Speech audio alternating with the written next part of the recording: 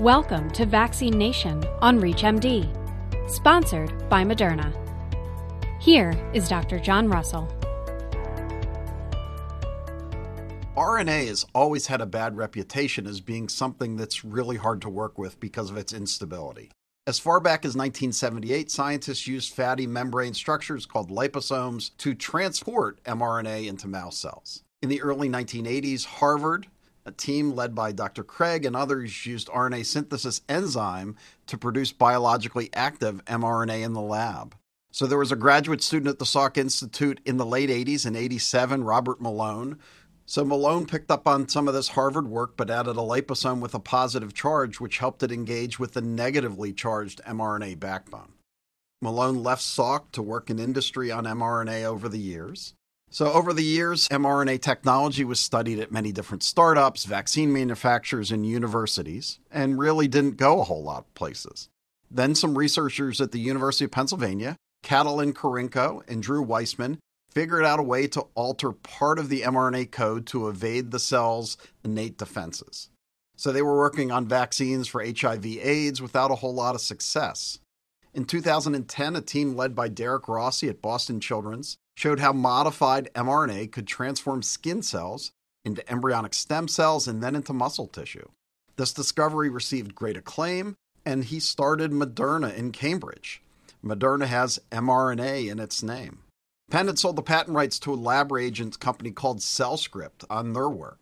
But another linchpin for success was the development of lipid nanoparticles, or LNPs. So there was a Dr. Peter Cullis at the University of British Columbia in Vancouver. His team developed LNPs that delivered strands of nucleic acid that silenced gene activity.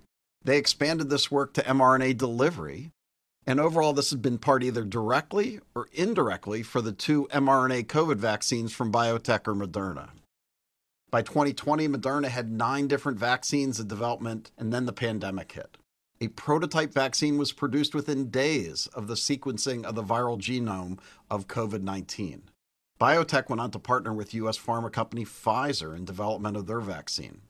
Interestingly enough, much of the intellectual property of all these years of development has expired, as the intellectual property for Dr. Malone is beyond its 17 years. And even the work by Dr. Karinko and Weissman will expire over the next 5 years. There was a great opportunity for this technology that was waiting to find an answer for its use when you had a huge need and a huge influx of capital. So suddenly when the United States government and other governments invested money in the development of this mRNA technology to fight COVID, and it led to this moon landing type outcome. 2 vaccines, which are 95% plus effective in preventing hospitalization and death, is more than anyone could have wished for. I think now we are sitting at this point to say, should someone get a Nobel Prize for the development of this? So who will it be? Will it be Malone? Will it be Karinko or Weissman? Will it be Rossi? Will it be Cullis? It'll be very interesting. Will someone be recognized? Will it be a group of people recognized for this, if you pardon the parlance, this very kind of overnight success that happened over 30 years? You've been listening to Vaccine Nation, sponsored by Moderna. To access this and other episodes in the series, visit reachmd.com/Vaccine Nation, where you can be part of the knowledge. Thanks for listening.